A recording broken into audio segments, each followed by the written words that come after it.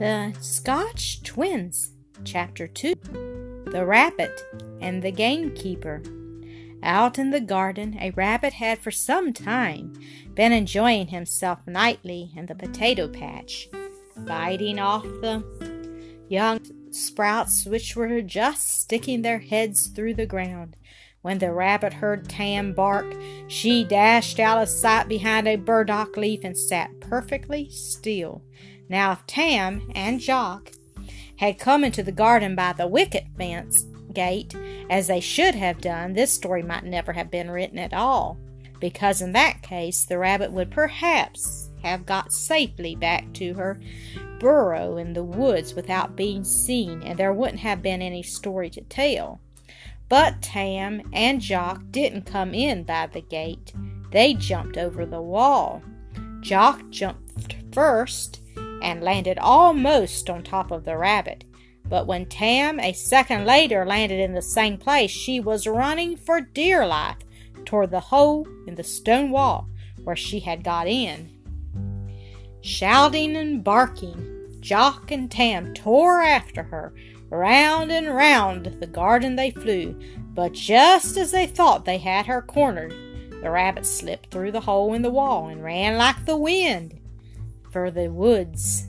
Jock and Tam both cleared the wall at a bound and chased after her, making enough noise to be heard a mile away. It happened that there was someone much less than a mile away to hear it. And it happened, too, that he was the one person in all the world that Jock would most wish not to hear it, for he was gamekeeper to the Laird of Glencairn, and the Laird of Glencairn owned all the land for miles and miles about in every direction. He owned the little grey house, and the moor, the mountain, and the forest, and even the little brook that sang by the door. To be sure, the laird seemed to care very little for his highland home. He visited it but once in a great while, and then only for a few days' hunting. The rest of the year his great stone castle was occupied only by Eppie MacLean, the housekeeper, and 2 or 3 other servants. The laird did not know his tenants, and they did not know him. The rents were collected for him by Mr. Craigie, his factor, who lived in the village, and Angus Neal was appointed to see that no one hunted game on the estate. Angus was a man of great zeal in the performance of his duty, to judge by his own account of it.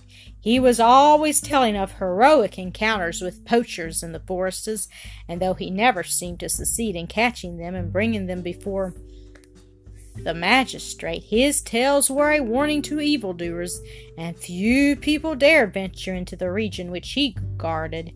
He was often seen creeping along the outskirts of the woods, his gun on his shoulder, his round eyes rolling suspiciously in every direction, or even loitering around the cow byres as if he thought game might be secreted there. At the very moment when Jock and Tam came flying over the fence and down the hill like a cyclone after the rabbit, Angus was kneeling beside the brook to get a drink.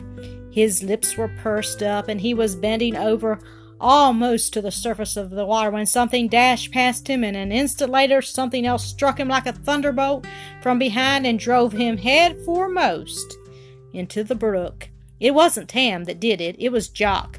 Of course it was an accident, but Angus thought he had done it on purpose, and he was probably the most surprised as well as the angriest man in Scotland at that moment.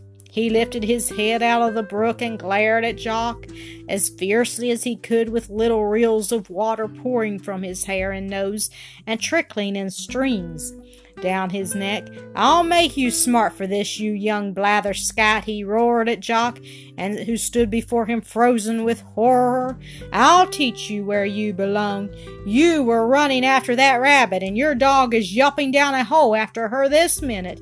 He was such a funny sight as he knelt there dripping and scolding that, scared as he was, Jock could not help laughing. More enraged, Angus made a sudden lunge forward and seized Jock by the ear.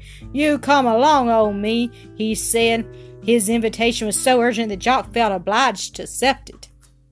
and together the two started up the slope to the little gray house. Tam, meanwhile, had given up the chase and joined them, his tail at half-mast.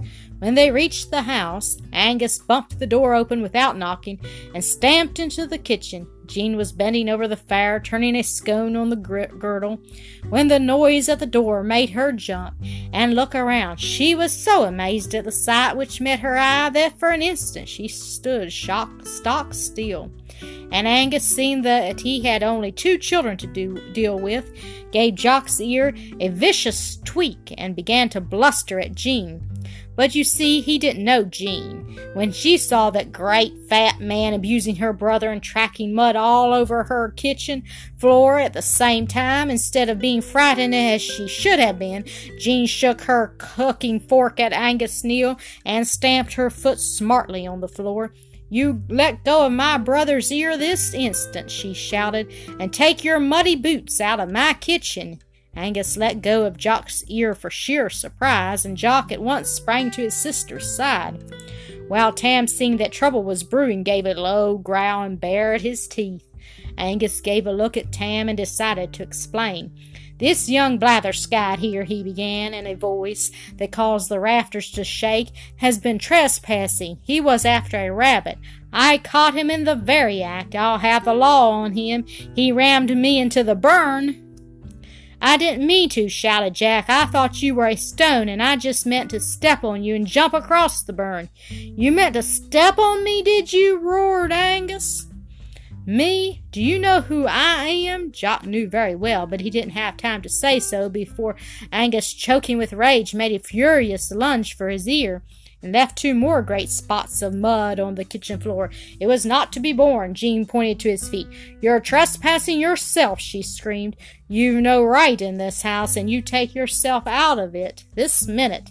Just look at the mud you've tracked on my floor." Angus did look. He looked not only at the floor, but at Tam, for Tam was now slowly approaching him, growling as he came. Angus thought best to do exactly as Jean said, and as quickly as possible. He reached the door in 2 jumps, with Tam leaping after him and nipping his heels at each jump, and in another instant found himself on the doorstep with the door shut behind him.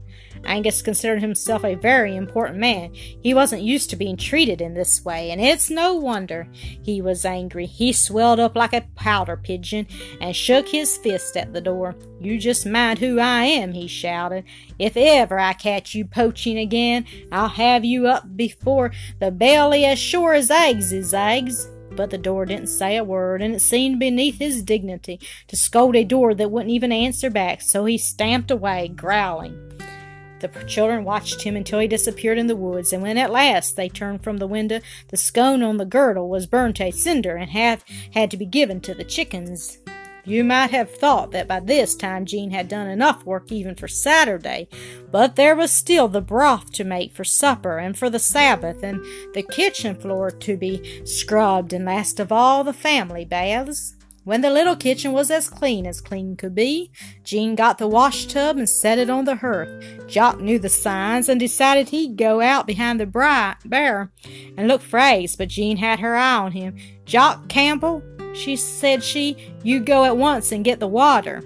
In vain Jock assured her he was cleaner than anything and didn't need a bath. Jean was firm. She made him fill the kettles, and when the water was hot she shut him up in the kitchen with soap and a towel, while she took all the shoes to the front steps to polish for Kirk on the morrow. When at last Jock appeared before her, he was so shiny clean that Jean said it dazzled her eyes to look at him. So she sent him for the cow, while she took her turn at the tub.